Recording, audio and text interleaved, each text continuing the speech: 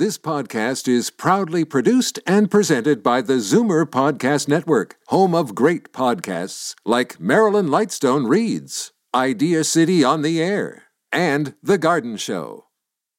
You're listening to an exclusive podcast of Fight Back on Zoomer Radio, heard weekdays from noon to 1. Now, Fight Back with Libby Znaimer on Zoomer Radio. Good afternoon and welcome. It's Tuesday, time for our Crack Strategy panel, and we have something of a bombshell to unpack.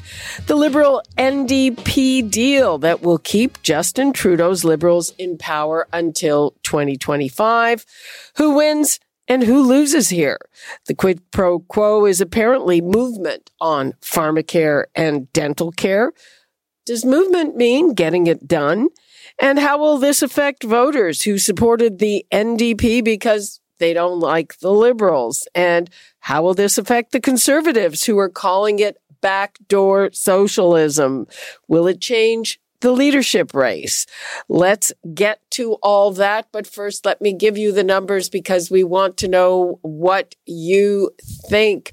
Do you think this is a good idea? Are you just shaking your head about it? What do you think? 416-360-0740, toll free 1-866-740-4740. Now I'd like to welcome Karen Stintz, CEO of Variety Village, John Capobianco, Senior Vice President and Senior Partner, Fleischmann Hillard High Road, and Charles Sousa, the former Minister of Finance for Ontario and MPP for Mississauga South. Hi, everyone. Hi, Libby. Hey, good afternoon. Hi, Libby. Let us begin with Charles. So is this a good thing, and do you think it was a necessary thing? I think it's a good thing for Jagmeet Singh. It's a big achievement for him. Certainly puts him now in a more relevant position. It does give Justin Trudeau, the Prime Minister, some time to build his legacy, try to change his perspective, possibly exit in his own terms as he proceeds forward. I think he may be thinking about what to do next, and I think he also mentioned that in his response, although he said it would be relevant or he'd be involved in some capacity. But I think this is an opportunity for the party to rebrand itself. What does it mean, though, for transparency and accountability? Will they be able to achieve this agreement for the full term? We'll see. I know that egos get in the way. There is no cabinets for the NDP. They're not really in power, but they are holding them, or at least trying to impose themselves in a more forceful fashion. Certainly is the case with minority governments that I've been involved with. The NDP did play a role. And Jagmeet, I think, is going to come out as a winner in this. Well, you mentioned your government, but I remember that your government promised the NDP, among other things, lowering auto insurance rates, and they just didn't follow through on it, and that didn't help the NDP. Let's be careful now. We did put a lot of initiatives by which to try to lower those rates, but it's not a government-run situation. We can't force companies to go bankrupt. We can demand them to find ways to save and provide those savings across, which we did put forward, and we did put some measures in place. But yeah, we couldn't meet the requirements, and in fact, it's gone up since. Oh, it hasn't even gone down. We did at least table something. But what the NDP wanted wasn't just that. They also wanted a financial accountability officer, which we put in place. And when it came to dental care and pharmacare and education and so forth, we already were advancing those causes, but that's what they're using today as the means by which to put Trudeau on tap, is to provide for this pharmacare and increased universal health care. Well, yeah, and that's presumably something the Liberals want. Karen, Charles has one view of it. I've heard people parse it a completely other way and say that in these kinds of agreements, the junior partner ends up as the one who is less relevant. It lowers his profile. It annoys some of his voters. How do you see it? Well, tactically, I think it's an interesting move. My guess is that the budget is going to come out. Well, we know the budget's going to come out in the next couple of weeks, and my guess is it's got a lot of spending promises in there. And in order to shore up support for the budget in advance, the Liberals proposed this proposition to the NDP. And that, I think while it gives, Jagmeet Singh will never have more power than he has now. Or in a minority situation, I shouldn't say now, because if it continues in this minority role, he'll continue to be able to leverage power in a way that he wouldn't if he was in the opposition benches. But, I do think it is a concerning situation for how Parliament operates, which has always been, which has been something that's been under scrutiny for some time in terms of the role of Parliament and whether it's actually fulfilling its role and mandate to the people who elected it. And it's a minority government. The government has to put together the coalition that it needs in order to continue to govern. But this type of formal arrangement is not typical to the Canadian public. And so I'm not sure. We'll have to see how the tea leaves unfold.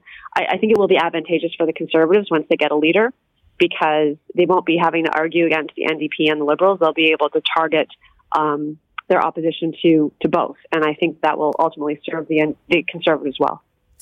John, how will it affect the Conservatives, according to you? I think Karen is right. I think it does allow for the Conservatives, once they pick a new leader, to have sort of at least one, coalition to go after versus a separate one. Because I think anything that's tied to the Liberals is going to be tied to the NDP. So I think from that perspective, it's good news. But I would say that, from an overall win, I think it's a short-term win for Jagmeet Singh. Because of course he's getting all the attention, and he's one that sort of is getting the Devicare and Pharmacare and others sort of elevated to the headlines now, because obviously they've always wanted it. The Liberals have never talked about it. It wasn't in their last election campaign or throne speech, or quite frankly probably wouldn't have been in this budget had it not been for this deal. So I think from the perspective of a win, it's a short-term win for Jagmeet Singh. But in the long term, though, Liz, we've seen in other coalitions, what happens is that the lesser party gets the attention sort of day one or for the next day or two. But over the long run, I think it does the NDP a disservice, because what will happen is all the limelight, all the decisions are being made by the Prime Minister, by the Liberal government. And, and the NDP will try to say, this is because of us. But at the end of the day, Canadians are going to see the Liberals are the ones that are putting forward the legislation, are putting forward the bills. So I think it's something that the NDP should always be careful of. We've seen coalitions in the past where this has happened. So it'll be interesting to see how in the long run. But there's no question this was not needed. There was no problems with respect to anybody being threatened by an election. The NDP supported the Liberals on the Emergency Act. John, do you think it'll affect the leadership race? People are pointing out, would Jean Charest really want to wait at least 3 years, and other issues like that? Do you think it'll have a direct impact? I think it changes their narratives. It certainly changes the narrative for Pierre Poilievre, who started off his leadership campaign by having the tagline Pierre Poilievre for Prime Minister, obviously thinking that he was going to win a leadership vote and be right into an election potential. Now it's 3 years away, so he's got to change that into a different type of, he still wants to be Prime Minister, but it's going to take at least 3 years. So it'll have a bit of an effect for sure, Libby, on the leadership, but allows them to have a bit of a target now. With not just Justin Trudeau, but now Justin and Jagmeet Singh as a coalition, as a team. Charles, it was interesting. Last week, you pointed out that Justin Trudeau's time may be up shortly. He's had 3 terms, and that's usually when the people start getting tired of their leaders. But by guaranteeing that he stays in power longer, doesn't that just mean that the inevitable backlash against the government will last longer? I'm thinking about Stephen Harper in power for 10 years. Well, it allows Justin to try to rebrand, try to improve the legacy that he'll leave behind. Right now, he's tainted with certain issues. He's done a lot of good things, too. I guess it depends where you stand. Now, those that are a little bit more cynical will say it's a good way for those that were elected in 2019 to get their pensions secured by 2025.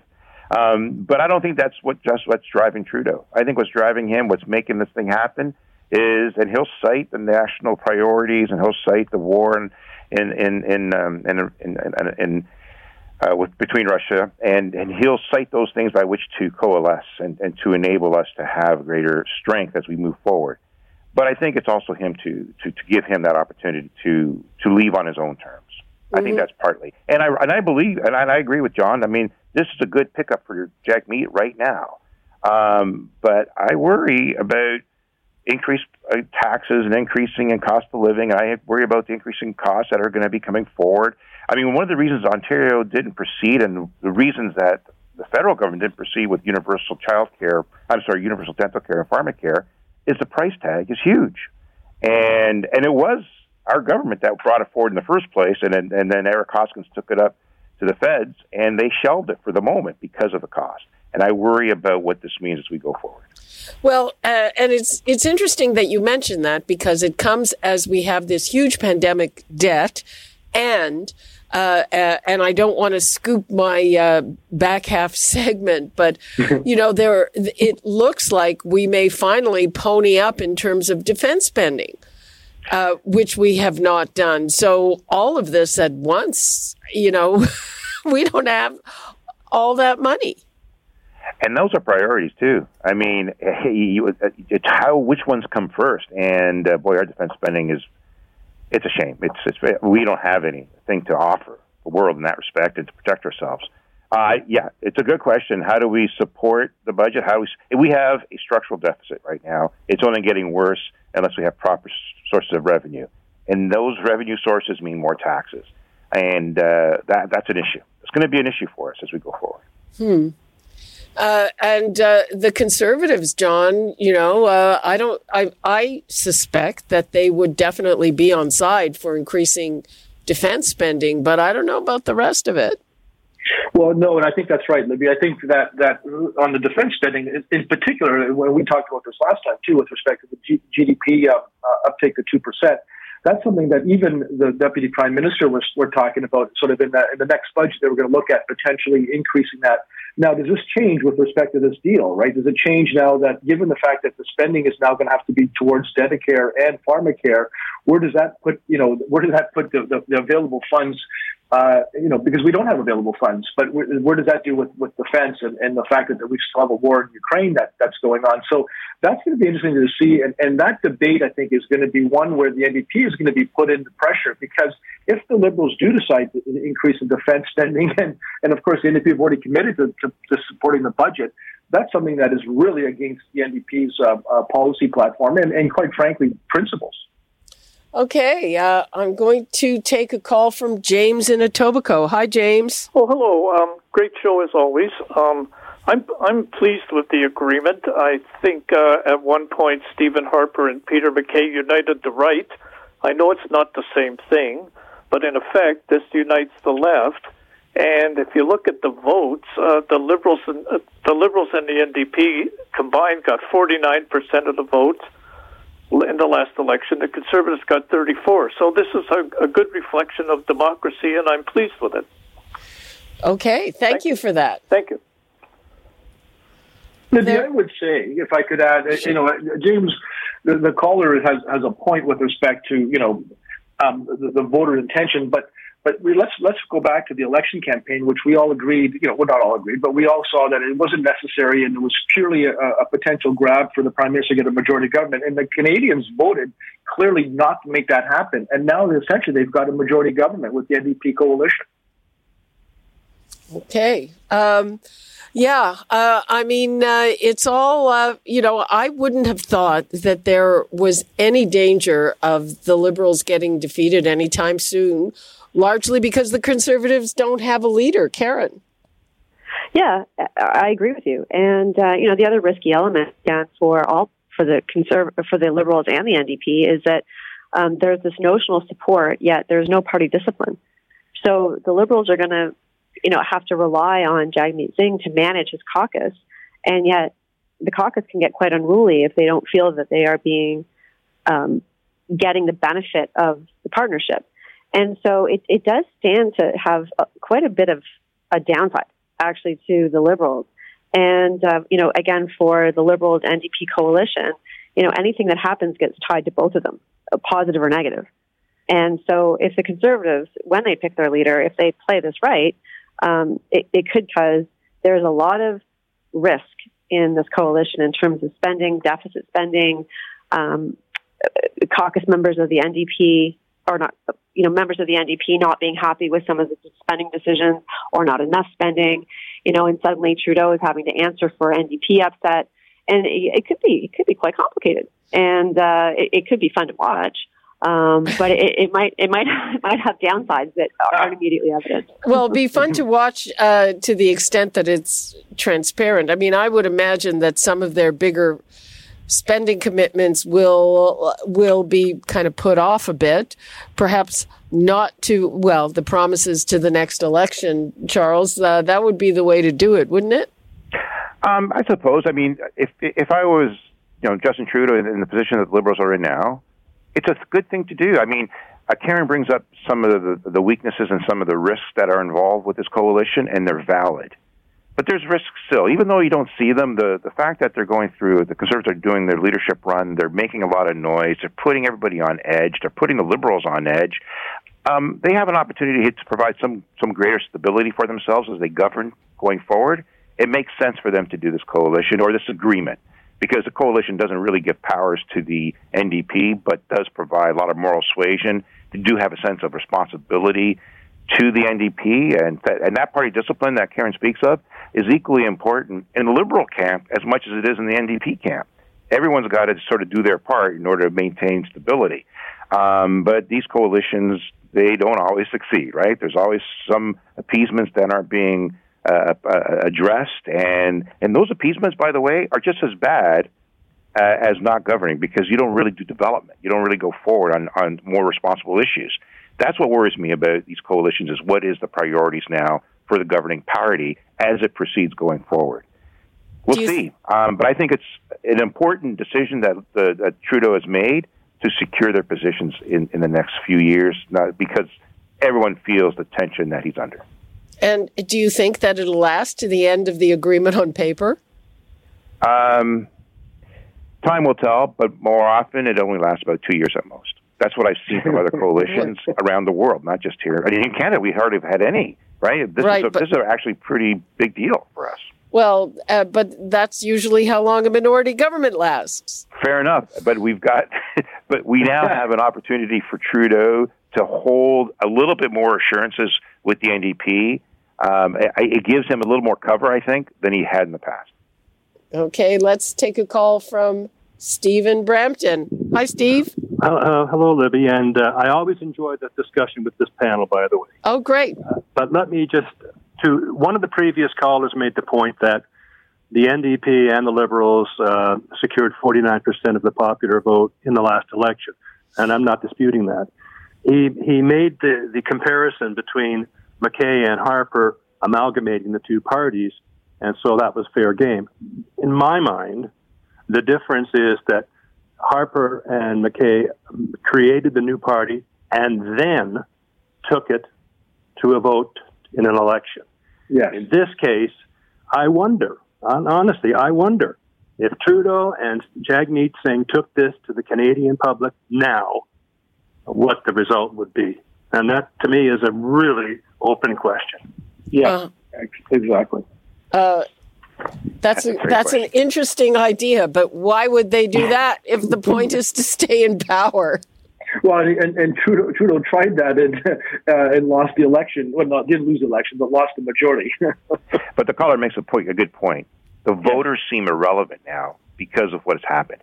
It is still democracy. They're still doing what we voted them to be part of, and that's to govern as they go forward. But there is that sense, well, geez, my vote doesn't really matter now because this coalition occurred, and I don't necessarily would want Trudeau to be the prime minister. That may be so.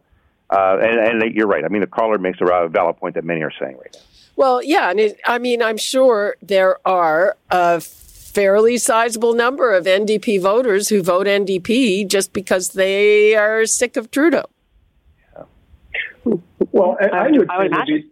Yeah, I would say that if people that voted the NDP had a choice that if they didn't want the Conservatives in, and there was a time when the Conservatives were leading in the last election campaign, the fact that they stuck with the NDP means that they did not want to vote for the Liberals. Some NDP voters voted for the Liberals, hoping that they would be in power. So it's kind of not particularly, it's disingenuous to be able to say, well, 49% voted for the NDP and the Liberal together. That wasn't the case. If they wanted one party or the other, and including the Liberals to be in the majority, they would have voted that, and they didn't. Yeah, and presumably they also maybe wanted the NDP to be in opposition, right? Well, not have the keys. Yeah, not have the bank teller code. Exactly. Yeah. Exactly. Let's move along to how this might affect the Conservative race. Full disclosure, I do not think 63 years old is old. And looking around the world, we have leaders who are a lot older than that. I think of it's closer to prime time, but it's been suggested that maybe Jean Charest would not want to wait 3 years. He's also had a very long run as Premier of Quebec. Do you think that this deal will impact those decisions, Karen? No, I don't think so. Again, Charest has the benefit of experience, and he's not new to this game. So he always knew that there was, if he is successful in his leadership bid, he knew there was going to be time. And I think time is his friend, to be quite honest with you, because however people are feeling right now, I think to the point that you raised, Libby, 2 years from now, after the NDP Liberal coalition, it's going to be another environment entirely, and I think that will be advantageous to the Conservatives, whoever the leader is. And I think that Charest is well positioned to seize that opportunity. So I don't think that's a risk. I think the risk is again, time is their friend, and the risk to the Conservatives is how much they rip each other apart in this process, and how long do they need to heal the wounds. Okay, well now they have a little more time, don't they? And now they have a bit more time. And also something that we don't talk about that much that is totally key, and that is time to raise money. Who is going to be able to raise the most cash as a result of this, John?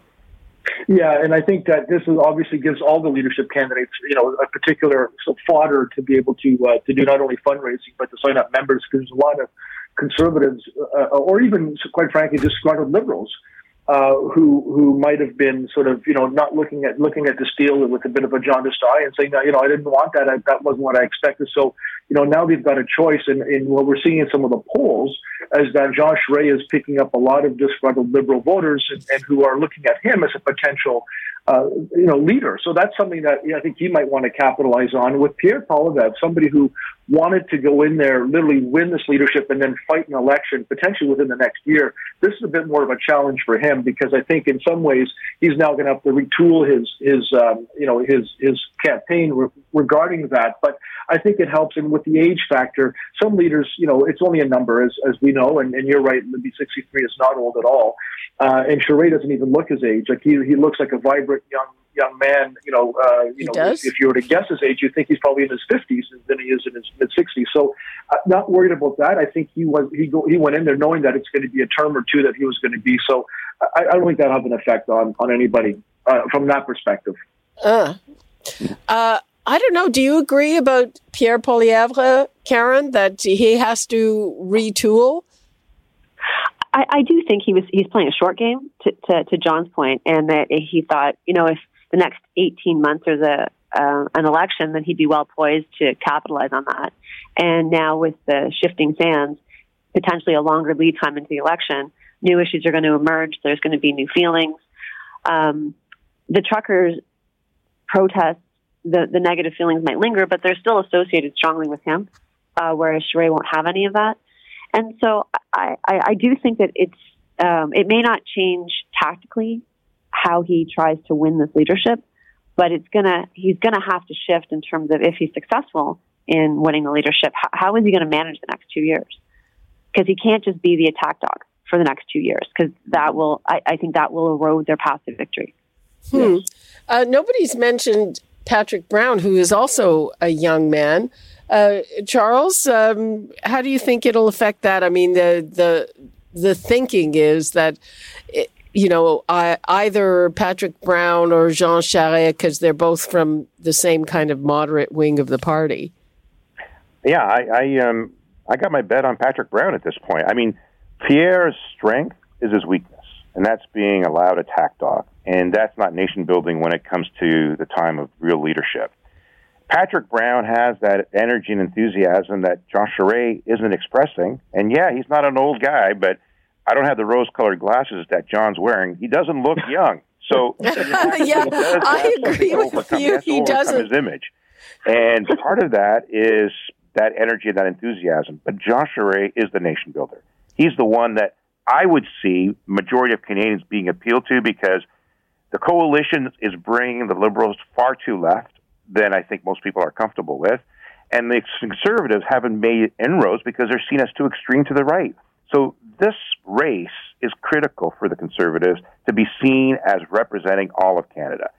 And something that Patrick Brown has done by having the co-chair named just recently, and she brings a lot of credibility, Michelle Rempel-Garner, and the fact that he came out with a policy platform for the West was fantastic, I thought. He did that just now. So I think Patrick Brown is making great inroads. He has great ethnocultural appeal. Absolutely. And he has the mechanisms and the ability to sign up. And he's doing it right now. He's calling on Liberals. Patrick Brown is reaching out. I shouldn't say Liberals. He's calling on moderate Canadians, regardless of their political stripe, to sign up and make a decision as to who should be your leader to represent Canada, not just a political party. Well, it's interesting, when he won the leadership of the provincial party, it was a huge shock to a lot of people. John, as I'm sure you will attest. Well, as the co-chair to Christine Elliott's campaign, I could tell you that we were all shocked because, but again, that's Patrick Brown essentially, right? Which is he's always been underestimated. And Charles makes a really good point. In fact, Charles should, sounds like he's co-chairing his campaign as well. No, I'm not. But Patrick, but that's a very good point, though, right? Patrick is one of the key organizers. He works hard, and he does not play partisan politics in the sense that he will go after anyone to sign up for his leadership campaign, and that's something that I think could very well bode well for him. Now, comparing Patrick Brown and Pierre Poilievre in terms of their social media savvy and ground game, like modern ground game, how do they stack up just from that tactical point of view, John? Well, if they would stop, fighting amongst each other on social media, that'd be good. And I know we've talked about that before, but beware, that doesn't help anyone, quite frankly. But look, they're both very savvy with social media, and that's obviously very key for us nowadays, and in the campaign with conservative voters. And I think Jean Charest, that's the one thing that people have pegged him, given his lackluster, announcement.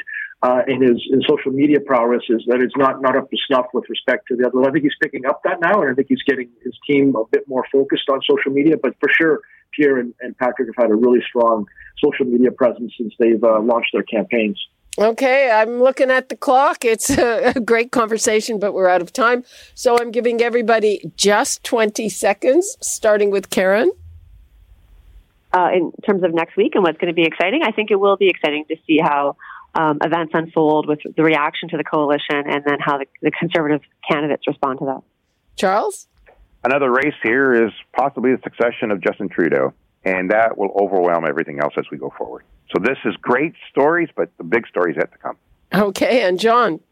Well, just a changing tack a bit, just the fact that it's day 2 without masks, and I'm still feeling very uncomfortable with respect to whether or not to wear my mask or not wear my mask. So that'll be interesting to see how that evolves. Okay. All righty. That's a whole other conversation. We'll talk to you guys soon. Thank you so much. Take care, everyone. Thanks. Bye, everybody. Bye-bye. We're taking a break, and when we come back, we are going to dig deeper on something I mentioned, and that is the whole issue of defense spending. It's clear Canada could not defend itself from a modern army with modern weapons, and there have been hints that we're finally going to step up and spend some cash. We will drill down on that when we come back. You're listening to an exclusive podcast of Fight Back on Zoomer Radio. Heard weekdays from noon to 1. Fight Back with Libby Znaimer on Zoomer Radio. Welcome back.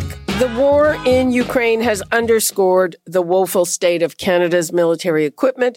Experts say we do not have the weapons to fight a modern army. And will this be the catalyst for us to finally meet the NATO target of 2% of GDP to be spent on defense? Right now, we barely hit 1.4%.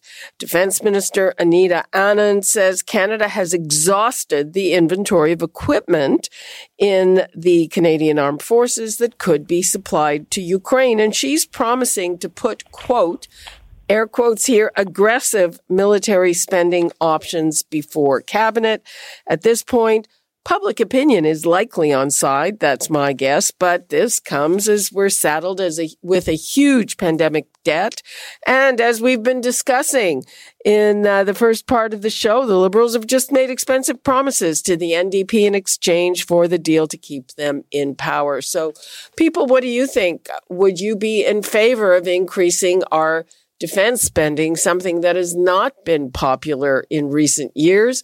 And when you say you're in favor of it, even if your taxes go up, the numbers to call, 416-360-0740, toll free 1-866-740-4740.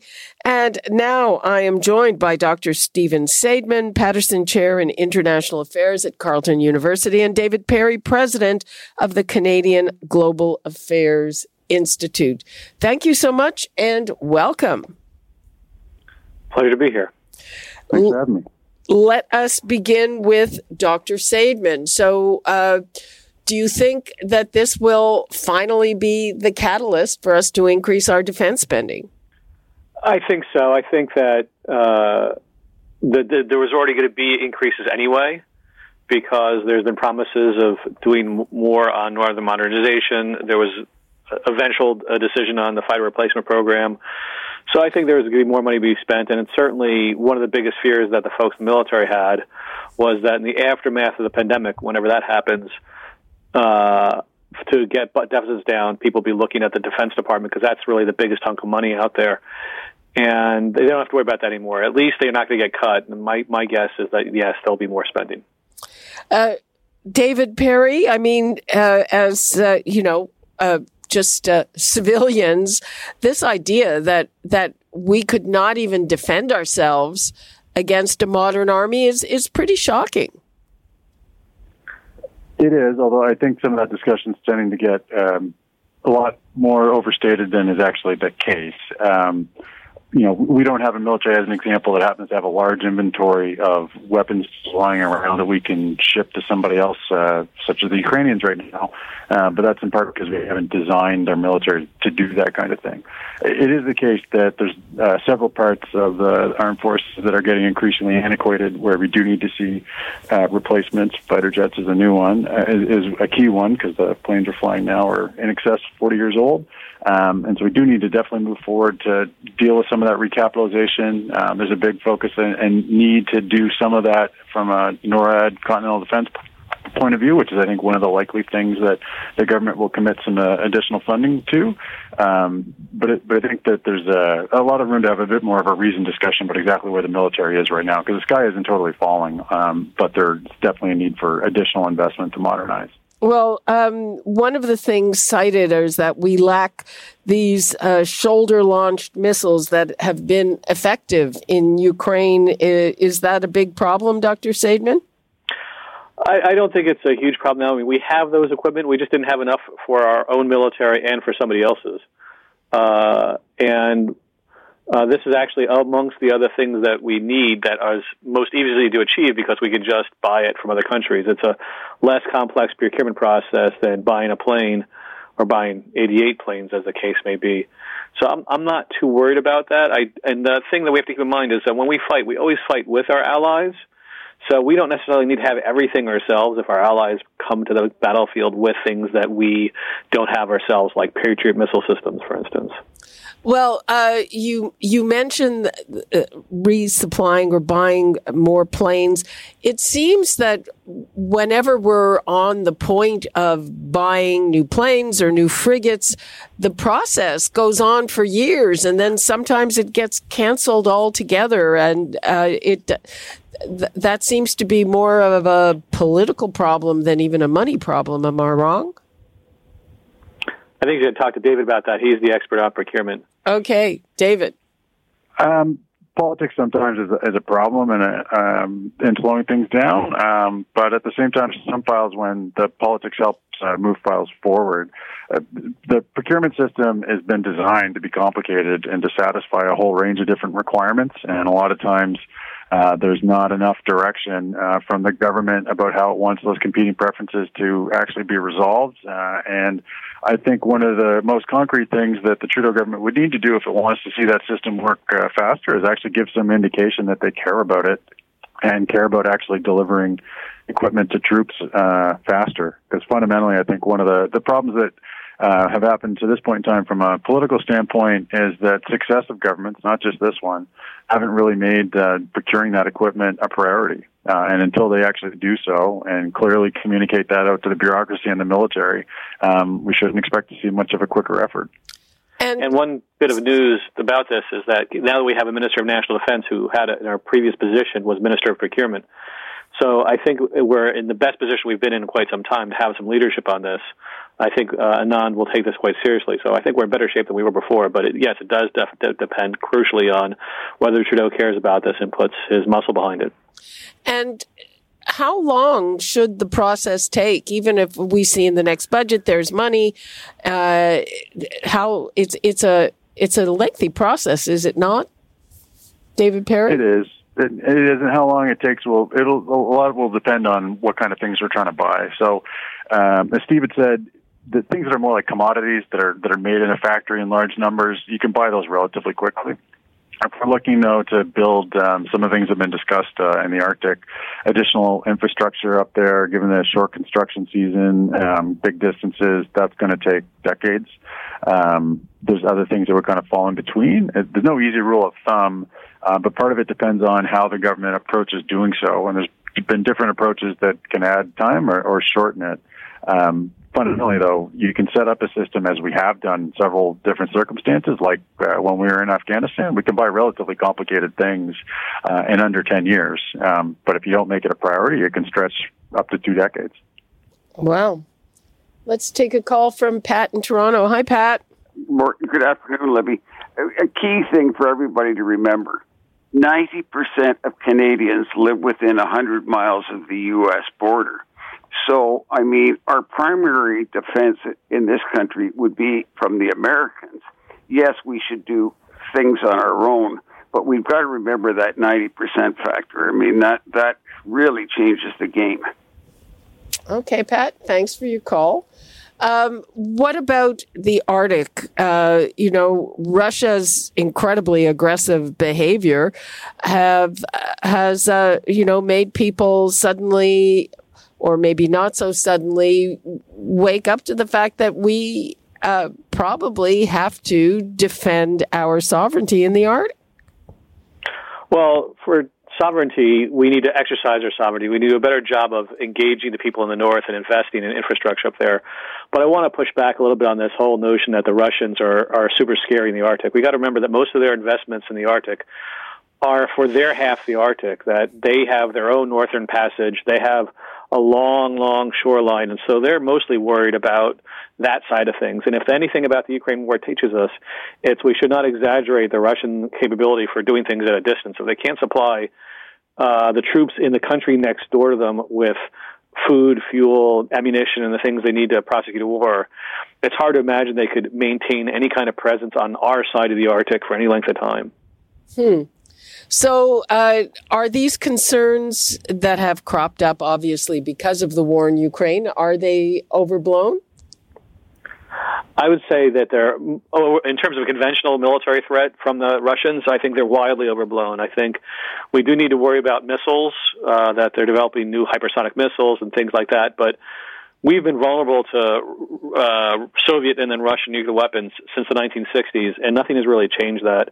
The new hypersonics mean that we would die faster, but it wouldn't really change the basic reality that our safety is, based on the closeness to the United States that your caller referred to. We're under the American nuclear umbrella, and anything that's sort of heading towards our territory, if the Americans have the capability to knock it down, they would, simply because they'd be concerned about whether it would hit them by accident or on purpose. So we can't do anything really besides help invest in the Northern Warning System. Okay, we have got to take another break. Please hang on. We'll be back with more from Dr. Stephen Steedman and David Perry when we come back. You're listening to an exclusive podcast of Fight Back on Zoomer Radio. Heard weekdays from noon to 1. Fight Back with Libby Znaimer on Zoomer Radio. Welcome back. We are talking about our defense spending here in Canada, and I'm asking people, do you think it should go up? It likely will go up, but how much do you support that? Would you support that if it increases your taxes? I'm going to begin with a call from Rosie in Guelph. Hello, Rosie. Oh, hey there, Libby and Guess. I just wanted to comment that Canada has always been a peacekeeping nation, and I really support that. And quite frankly, the evil megalomaniac that we have acting now in the headlines, all he has to do is push a button. If he wants to aim it at Washington, New York, we're just collateral damage.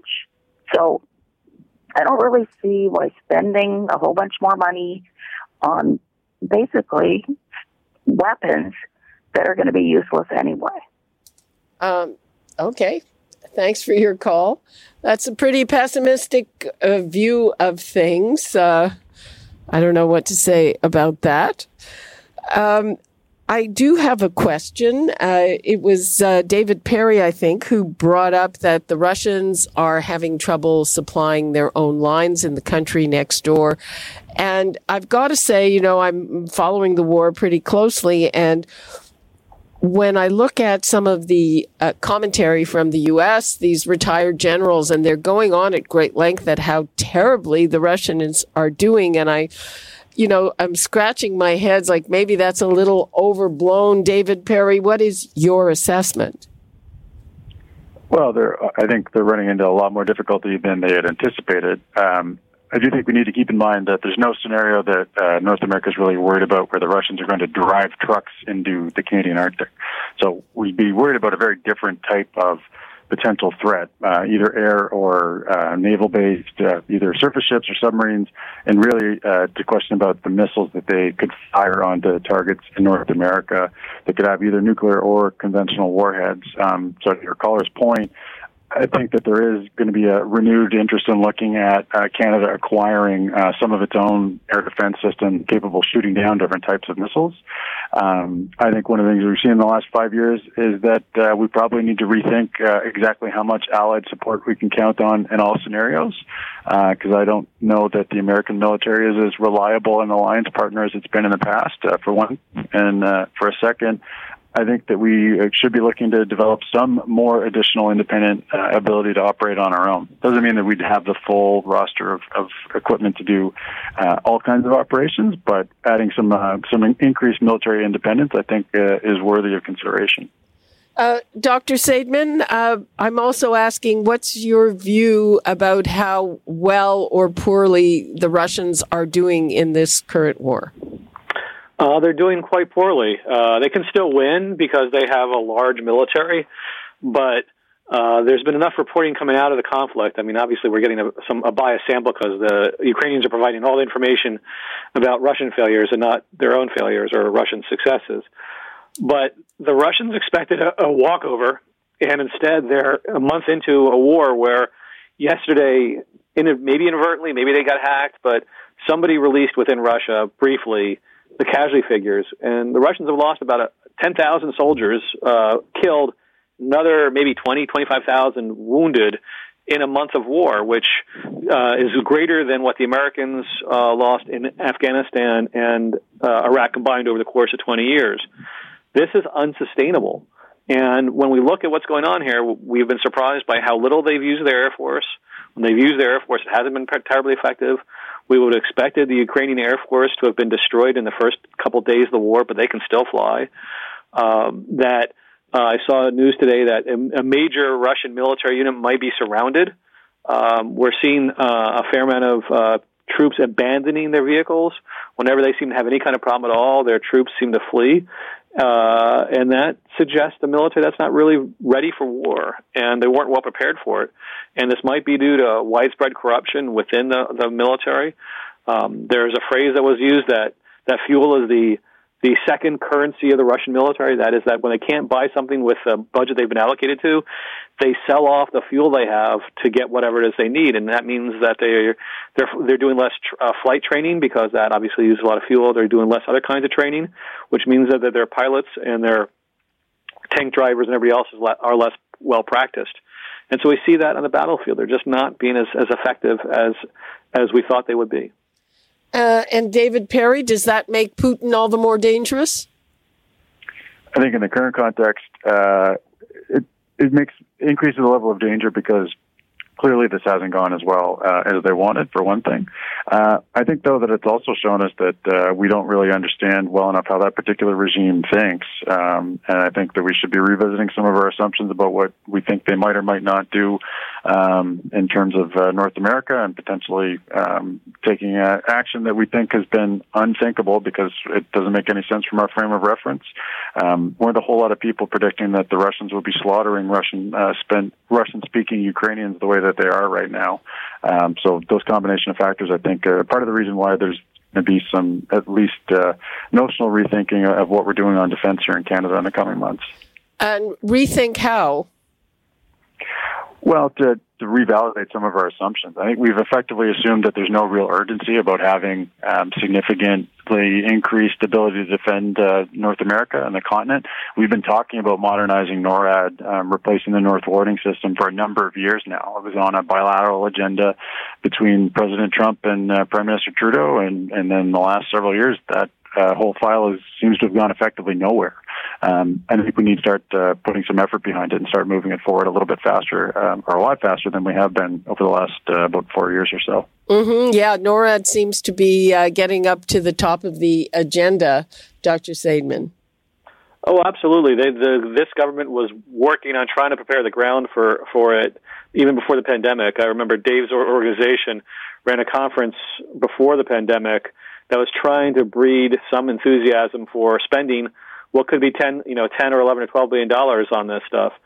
So I do think the government is starting to get ready for this. Anand mentioned 2 weeks ago at a conference that they've already laid out $250 million just on the research. Again, as David would point out, it's one thing to allocate the money, it's another thing to spend it. So it does seem like they're allocating the money. Whether they actually can spend it on the research and the starting points of doing all this work to build up the infrastructure in the north, that's something else entirely. But I do think that there's new energy towards that. Okay, let's take a call from Murray in Malton. Hello, Murray. Hi, Libby. How are you? Fine. Just a couple of quick points. Putin lied to his military, and a lot of his military don't agree with what they're doing, so they're just walking away from their equipment. But the other thing is our military, if we went to war with anybody, we wouldn't have enough troops or equipment to protect Newfoundland. Okay. Yeah, thanks. Bye. Okay. I don't know that we're going to have to be protecting Newfoundland, but as our experts have pointed out, we aren't going to war by ourselves. Do you have any predictions, both of you, in terms of how long this thing lasts and possibly how it ends? Well, it'll end with a negotiated settlement. Neither side is going to, utterly defeat the other. So they're going to have to come up with some sort of bargain. And that's why the Russians are shelling the Ukrainian cities right now, is to try to exert leverage over the Ukrainians. That's why the Ukrainians are doing all kinds of stuff, including outreach to us, to try to get more ability to harm the Russians, so that way the Russians give in. There will be some sort of negotiation. There are already negotiations going on. It's going to take time. How long that time takes, it could be a day, a week, a month, a year. We really don't know how long it will take, but at some point they'll agree to stop fighting, and then we'll see how much did the Russians actually gain through this offensive and how much they lost. Dr. Seidman? Sorry. I just add, I agree with that in terms of the likely outcome, the negotiated settlement, it looks increasingly clear to me, like the East and the South, the region that now connects crime, depending on what happens with Mariupol, although that city seems like it's getting close to being captured by the Russians. If that happens, they'll have a line of territory between the territory they seized in Crimea in 2014, stretching into the east of the country, and that corridor looks to me like it would be a reasonable fallback negotiating position for the Russians to be able to claim that they achieved something out of this, even though it's quite clearly short of what they look to be doing to take over the entire country and replace a friendly regime. That looks increasingly difficult.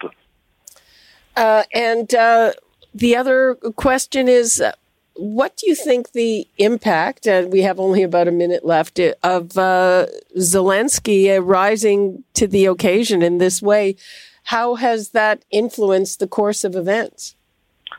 Well, it certainly led to greater economic sanctions. That he appeared via Zoom at an EU meeting a few weeks ago, and according to what people said at the time, that really turned the tide on how strongly the EU would line up in doing the sanctions. I think he's made it very, very hard for the democracies of the West not to do more, that we have emptied our shelves of everything we can find, that there is going to be a lot of financial assistance, that we've seen a lot more cooperation than we would have expected a month and a half ago. And a lot of that has to do with Zelensky, both because he's persuasive and because we know that there's somebody to bet on, that it was far easier to support him than to support, let's say, the Free Syrian Army 10 years ago, because he looks like a good bet. That he has been able to make a lot of agile decisions. The Ukrainian military is operating really intelligently, and he's been making all the right moves politically to appear to the West as a viable option, and he's got great popularity at home right now. So